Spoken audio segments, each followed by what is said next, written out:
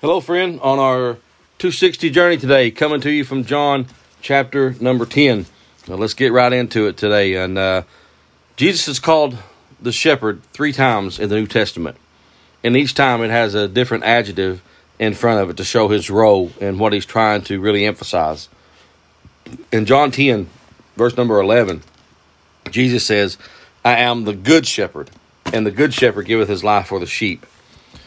In Hebrews 13:20, Jesus is called the great shepherd, and he's emphasizing on his resurrection and how he accomplishes his purpose through his sheep. And then in 1 Peter chapter 5, verse 4, he's called what? The chief shepherd, which stresses his second coming and his reward that he'll bring with him. As the good shepherd, he dies for the sheep.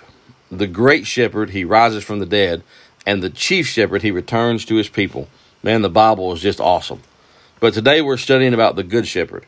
But before I tell you about the good shepherd, though, we have to realize our role as sheep. This is how the Bible describes every single one of us. The Bible says in Isaiah 53 that we all like sheep have gone astray. Notice the emphasis on the word all. That means all of us are included. No one has an exception. Every single one are sheep. While sheep is not a flattering term, I think it's certainly applicable and it really is appropriate. Have you ever noticed, though, there's no college or university or professional teams that use the term sheep? Like, you imagine if we were called the Kentucky Sheep or even the Kentucky Wild Sheep or the Alabama Crimson Sheep. No, that one actually sounds pretty good.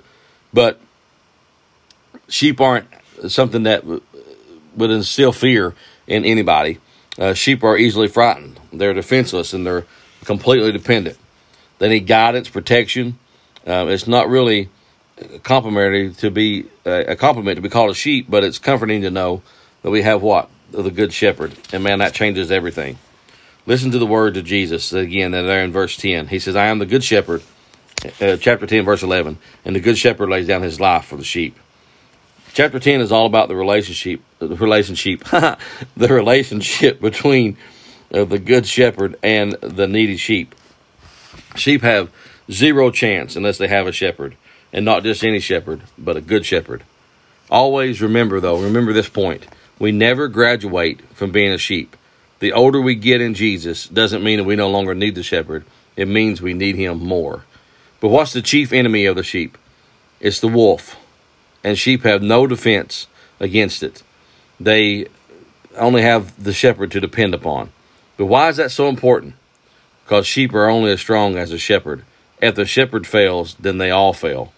But look what, I want you to notice something here that really jumped off the page at me. Look in verse 12.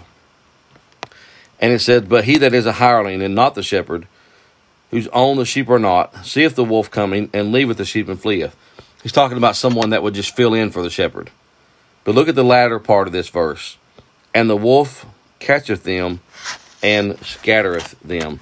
That is the goal of the wolf, is to scatter you. They want to scatter you from who? They want to scatter you from the shepherd.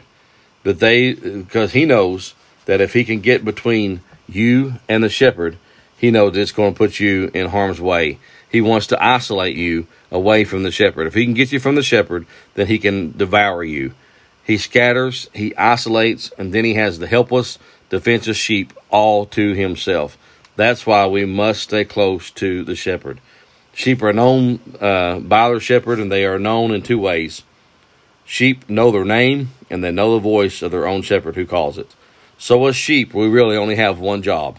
Stay close to the shepherd, the good shepherd. And when we do, and within earshot of his voice, he is our protection and our provider. Friend, don't allow the devil to isolate you and to scatter you where he can ultimately devour you. Stay close to the good shepherd and know he will stand and fight and protect and provide. My gosh, what a great shepherd we serve, and what it's such a privilege to know his awesome and wonderful and amazing grace that saved a wretch like me.